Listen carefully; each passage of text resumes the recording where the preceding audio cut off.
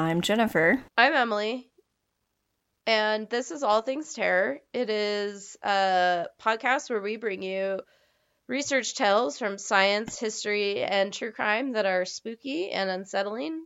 And this is our special epilogue where we talk about the season that just ended and just jibber jabber all day long, I, baby. I know, we just force you guys to listen to us having a regular Jennifer Emily, Gemily, or Emily Jennifer Emifer conversation. Yes, if you will, which Clint loves dearly. And he hears way more of it. Yeah, he cuts out increasingly less jibber jabber, I think. I think he thinks if I cut out less of this, they will be less inclined to keep doing this. But that's not the case. That's not how it works at all. We just keep going. Well, so in our previous epilogues, we have talked about, I think, scary movies we've seen, and we've talked about lessons learned from the season, but we're going to mix it up a little bit. Yeah, not that I feel like we might have learned some things, and there might be scary movies in our life, but this time, one of the questions that I threw out to consider is recommendations of things that maybe are not totally related to All Things Terror, but are maybe tangentially related to All Things Terror. Yeah, and you and I have, I think earlier on we had passing conversations about stuff that we're reading, and I don't read exclusively, like, things in the creepy world or true crime. That's not really actually what I read the most of anyways. And while we both love horror movies, I know that we're both interested in other types of TV shows and stuff. So it gives us an opportunity to be a little more well-rounded and less two white girls talking about stuff that's fucked up. Yeah, I think that's true. I would say that I think I do read a lot of fiction and nonfiction. I do a lot of history stuff, which is not a surprise. That comes into the podcast a lot. But yeah, I think we do bump into things that are not horror-y all the time. But Jennifer, tell me, what kinds of media have you been consuming that's not terrifying? What's not terrifying you this week? So I know this is a hot topic for some people, but I love the Witcher television show. It's on Netflix now, right? It's not a Netflix show, but it's on Netflix. Is that right? Shit, I don't know actually where I have this is gonna sound really pretentious, but I have so many streaming services, I don't know where I watch things sometimes. I feel like it's on Netflix. But that's just a feel. It's probably on Netflix. I think it is on Netflix. But it's great. Homeboy is definitely Geralt. He sounds like him. His his physical gesturing is like him. It's perfect. He has the same type of accidental but deadpan humor. The character for Yennefer, I think, is really well done. And I have played the Witcher games, and I am with a lot of other people who say, the blatant amount of sexism in Witcher 3 is almost hard to play through.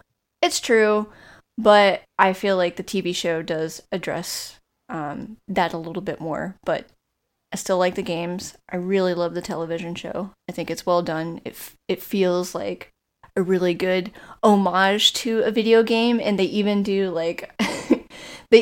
some things that I think is funny, where they make references to very quiet, sneaky references to how the video games work, like Jaskater, which is Dandelion in The Witcher.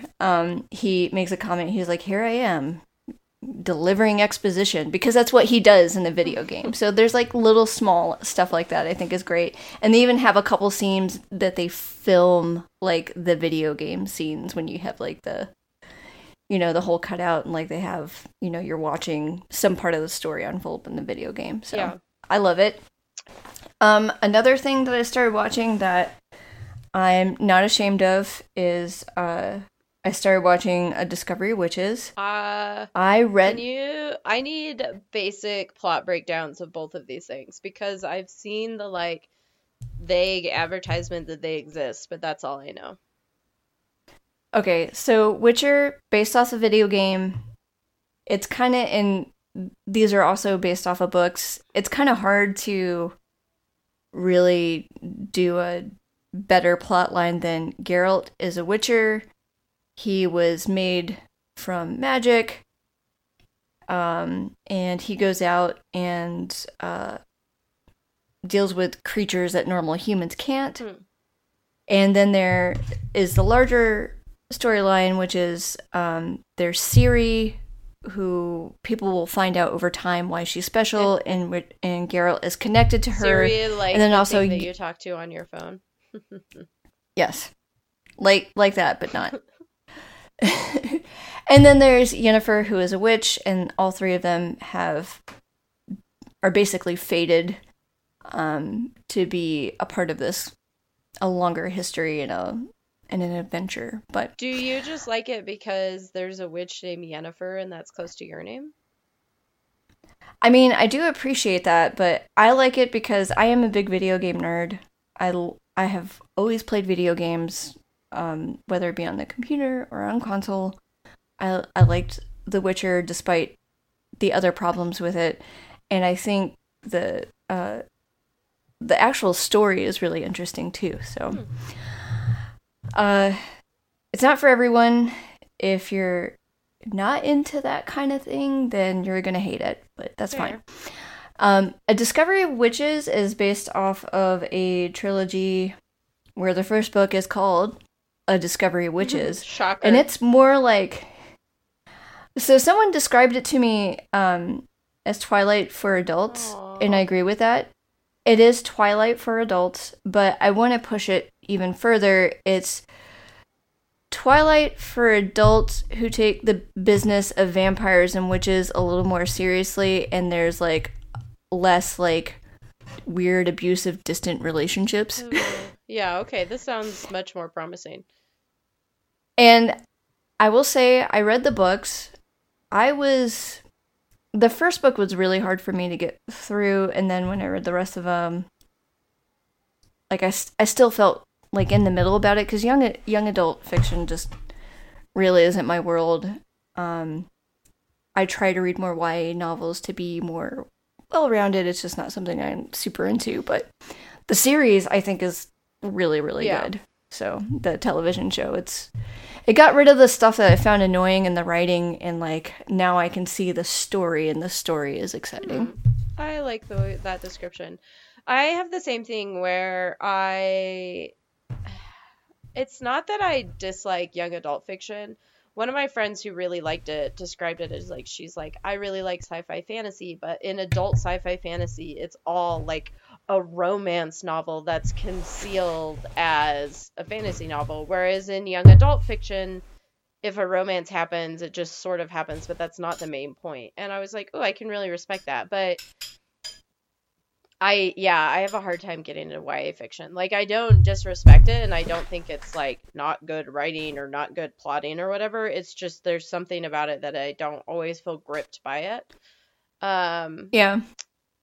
But I find that interesting, that description of, like, it's addressing, like, kind of, like, plot holes or something in the book series. Yeah, it just feels more whole in the television show, but I guess there's limitations, like, for either genre. Like, books can only do so much.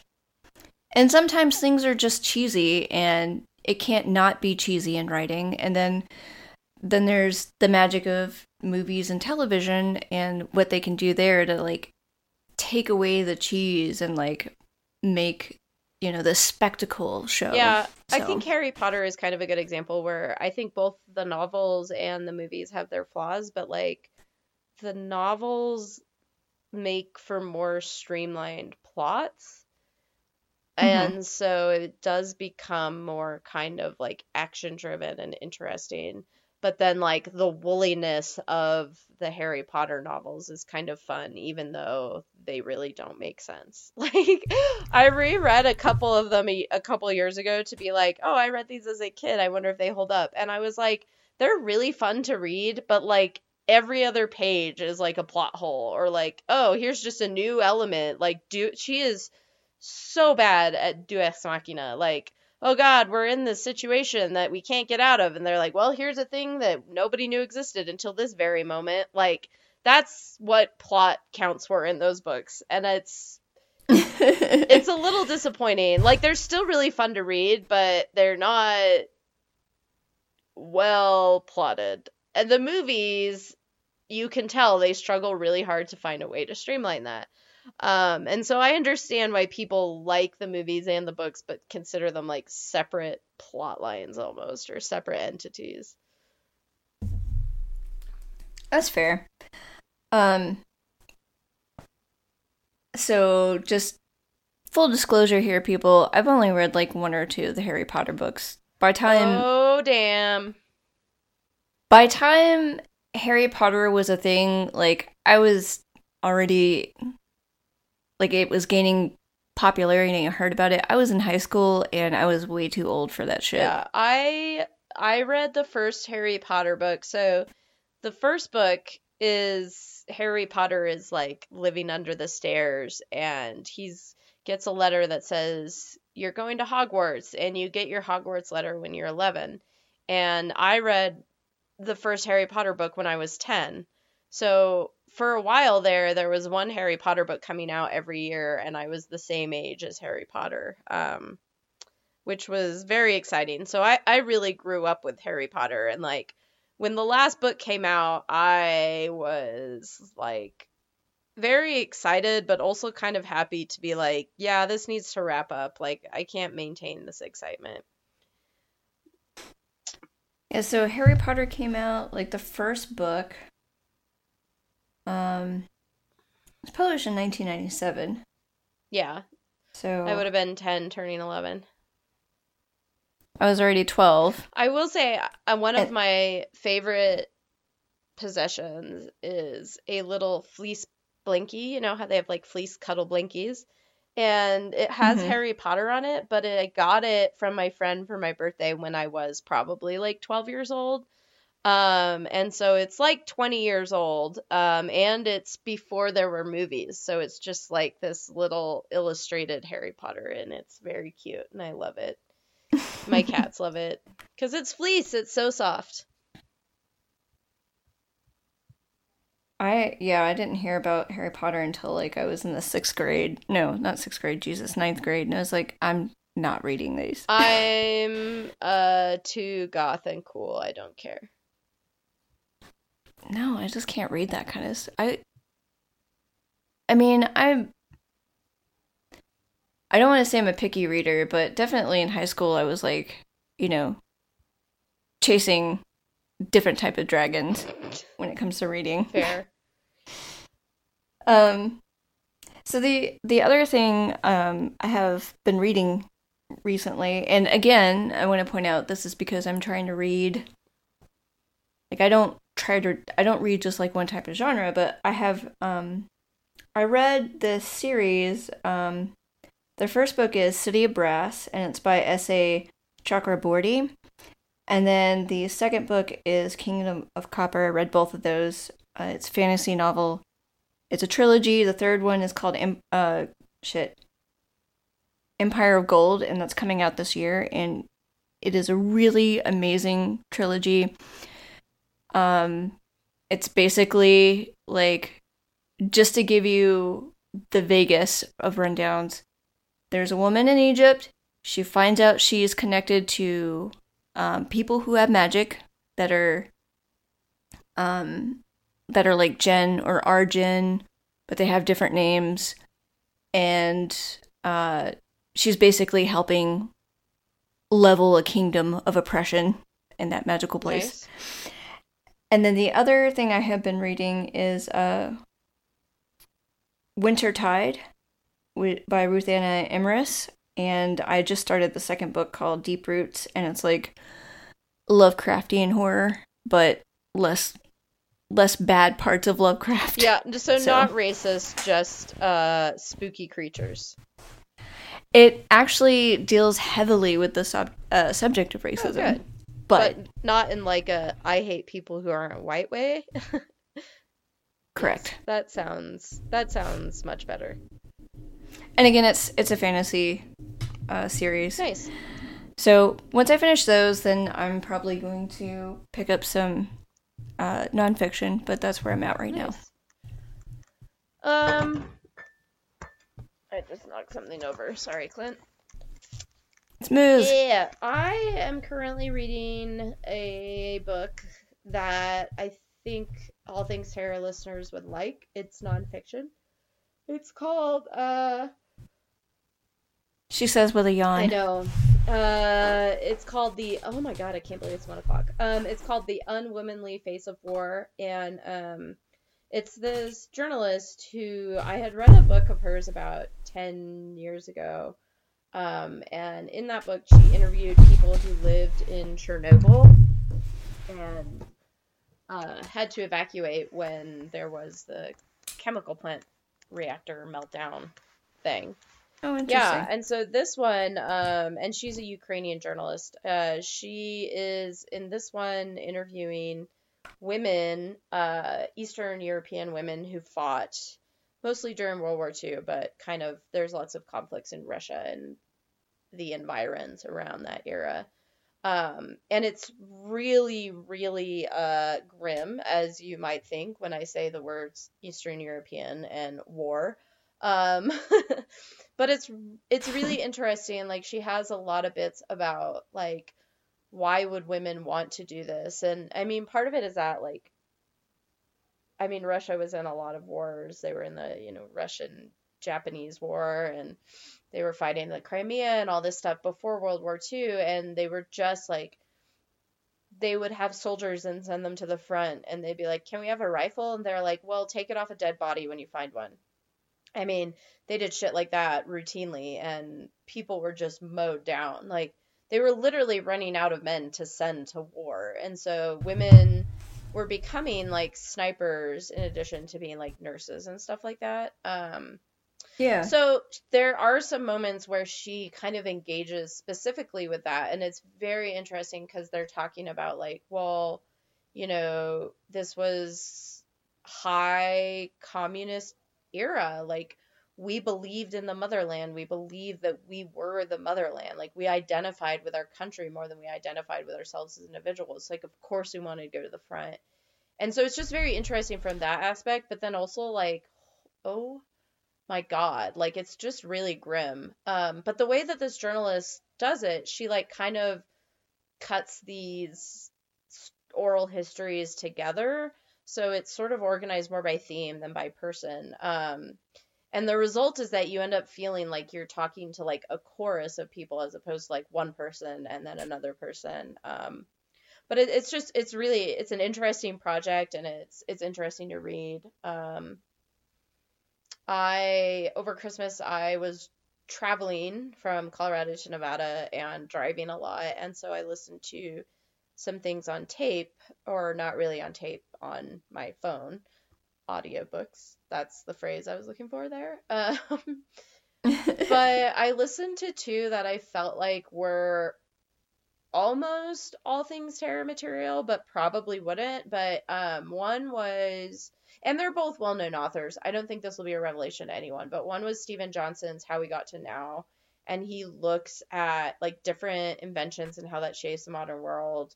And like one of them is like clean, and he talks about like sewage, and he talks about like Jon Snow and things that we love to talk about, and like sanitizing stuff before you say perform surgery. So that was just really interesting. And then the other one that I listened to was by Mary Roach, and she has a bunch of books. She has one about dead, like what happens to bodies and packing for Mars, like space exploration. So she's kind of a science journalist, but the one I listened to is called Gulp, and it was about your digestive system.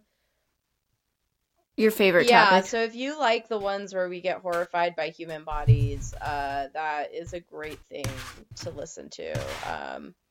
She has a whole bunch, like a whole chapter about farts, basically. Oh, I love it. Yeah. So, and as far as TV goes, my semester ended rough, and I've been working on a lot of projects that are very good, but also very like intellectually engaging. And so I've basically just been rewatching Brooklyn Nine-Nine, which I love, but is very silly. And then I just saw there's a new season of Grace and Frankie, which is on Netflix, and I love it so much. yeah, I did rewatch something recently, but I can't remember what it was. So I guess the point. While you're thinking of that, speaking of Grace and Frankie, I listened to a podcast called Dolly Parton's America, and I love Dolly Parton. But it's also just like really, really good, even if you're not a Dolly Parton fan. Like, there's a whole episode. One of the things that Dolly Parton is very famous for is that she is very apolitical. Like, she doesn't discuss politics at all. And her and Jane Fonda and Lily Tomlin were in this movie in the 80s, 9 to 5, which is a classic and it's beautiful and I love it so much. But, so there was a moment in like 2016 or 2017 where all three of them reunited to present an award, and Jane Fonda said something disparaging about Trump, which is awesome. And Lily Tomlin was like, yeah, of course. And Dolly Parton was basically just like, okay, so anyway. And so they really like focus on that, and they interview Dolly Parton and they talk to her about it. And like Jane Fonda is like has always been very liberal and very much an activist, and Lily Tomlin is a lesbian and has also been quite open, but Dolly Parton just is like, I don't like to talk about these things. But like that episode was really interesting where she talks about how she like respects Jane Fonda's position and she likes that that's what she does, and she's just like, well, that's not the right choice for me, but like I'm okay if someone else does that, but like I'm not going to do it, but I don't want her to change and I'm not going to change, and like we can still be friends. And it was just like such an interesting nuanced discussion of that. So I love that. I love Dolly Parton so much, and I love that podcast because I love her. But even if you're not a Dolly Parton fan, it's just a really interesting discussion of like pop culture, and sort of they take these different angles on Dolly Parton as an artifact of pop culture in each episode, and it's just really, really interesting. Yeah, she's a interesting character as a celebrity. She is, and even as much as she's like, oh, I don't like to talk about politics, you know, for years she's been like this huge gay icon, and she's been like, yeah, everyone's welcome at Dollywood, you know, everyone is into this. Like, she doesn't come out making a strong statement. But like at live shows, she has been known when she's singing Jolene, like Please Don't Take My Man, she said drag queen instead of Jolene. And she also like she has this Netflix special that came out last year, which is 2019. And in like the second episode, she has this moment where she's like, love is love. And like the whole plot of this episode was a mother reacting negatively to her son being gay. And then Dolly Parton shows up and is like, nobody gives a shit. And the mom is like, okay. So as much as she does stay apolitical, then she did kind of come outright with something that she said sort of privately. But is that like way too long after the fact that she should have? I don't know. It's just very interesting. She's an interesting figure for sure. Yeah. Anyway, I did finally remember what I was rewatching. Oh, good. What was it?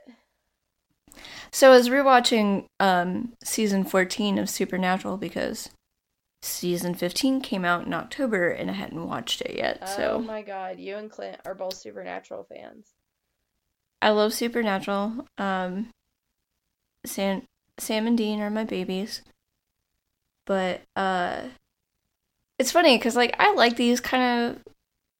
I know like people think these shows are stupid, but it's really entertaining to me. Like it's a fun way, like a fun imagining of that kind of topic, and then it's based off a comic book series, so whatever. I tried to get into it like maybe when I was 25, which would be almost 10 years ago now. And I watched about half of a season and of the first season. I could not get into it. And I kind of feel like maybe now I would be more amenable, like to have it on in the background or something. But maybe not. I don't know. Is it on like Hulu or Netflix or something? It's on Netflix, and the thing is like, um, stuff like Supernatural or what's another good example? Like Doctor Who? Doctor Who, yeah, like these kind of things, like I can buy into cheesy and over the top, in certain conditions, and I love those kinds of shows. Like when it's done well, it's super exciting for me because I like to suspend reality. Yeah. Like I can watch the serious shit too, but like my favorite genre is horror. Like I want the weird and out there kind of Yeah. stuff. I watched Doctor Who when I was doing my master's thesis, and I got like all caught up, and I tried to rewatch it later, and I was like, I cannot get into this. But it is, I think, for me, I think I needed like something a little light and silly when I was working like so hard and intellectually on my thesis.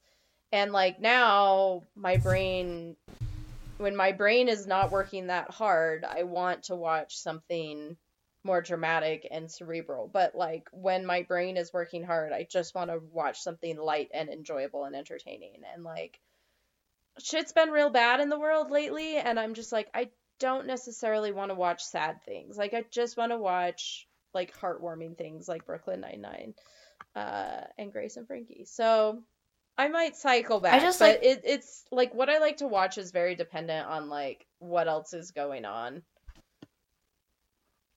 I like stuff that's a little bit dark, a little bit fantasy, but then also really funny. I mean, that's why I like Supernatural. It's why I like Fringe is a good example of one of like a show I super super love, and I will rewatch it all the time.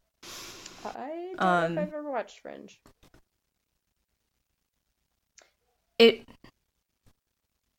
I think that if you watch it, you'll be ashamed to be my friend. I really like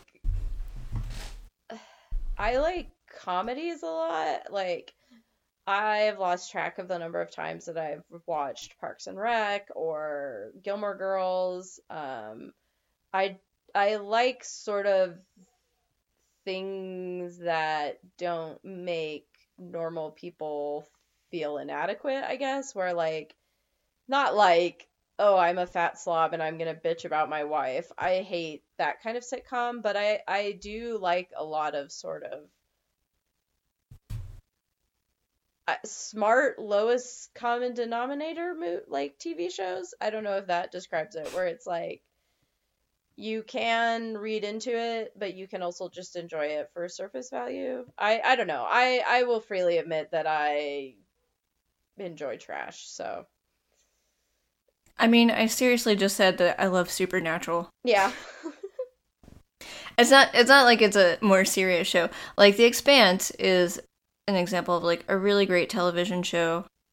It deals with a lot of interesting stuff. Sometimes it's just C-SPAN, but it's a smart TV show. It deals with some more complicated things about human relationships, and I watch it, but if I had to choose between something like that and something like Supernatural, I'm always going to pick Supernatural first because I want something a little more wild and a little more fun. Yeah.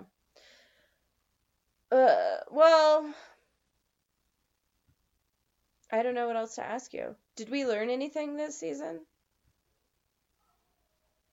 I mean, I think we learned some more technical lessons. I don't know. I don't know if I have any big takeaways for this season other than like there are ways in which even ordinary things can be petrifying in the right circumstances, you know. Yeah.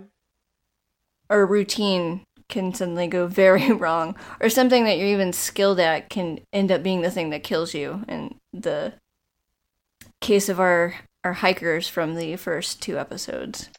Yeah, I feel like this season had a theme almost of like,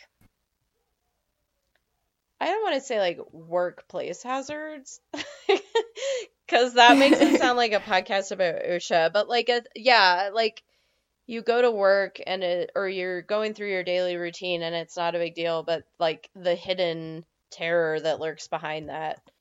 Well, ordinary life is terrifying if you look close enough. So. Yeah, I think that's a pretty one, accurate statement, and two, a good phrase for both our podcast season and our podcast in general.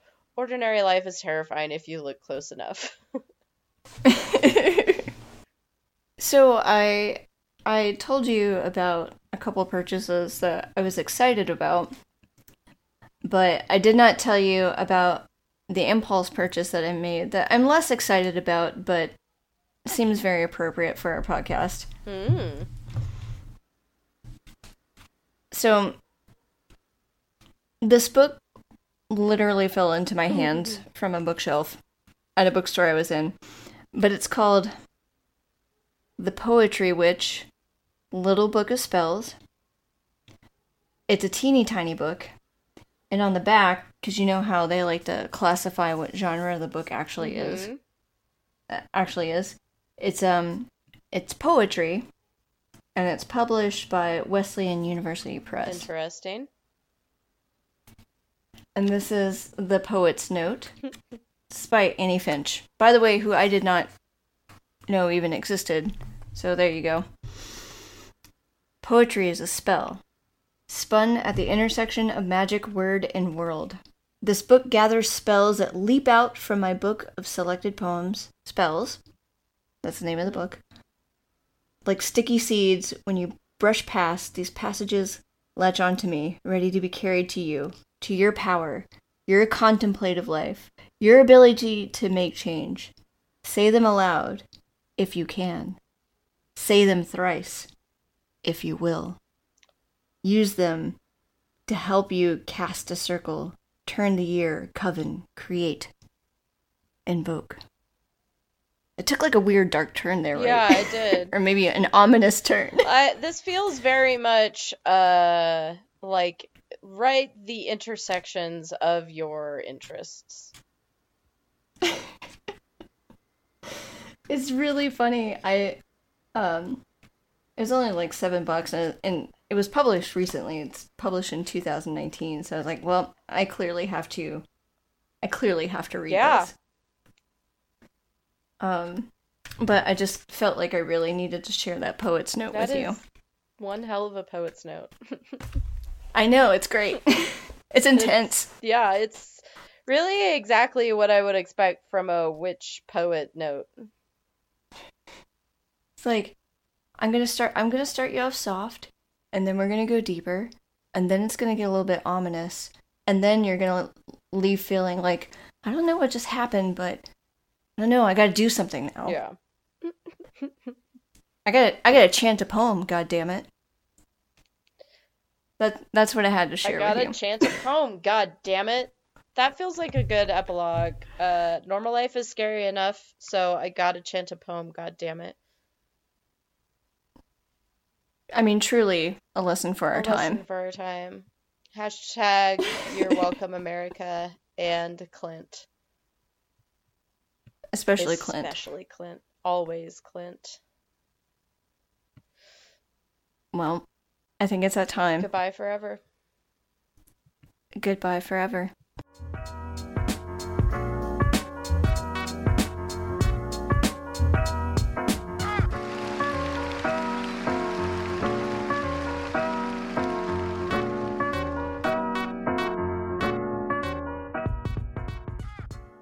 All Things Terror is written, recorded, and produced by two amateurs, Jennifer and Emily.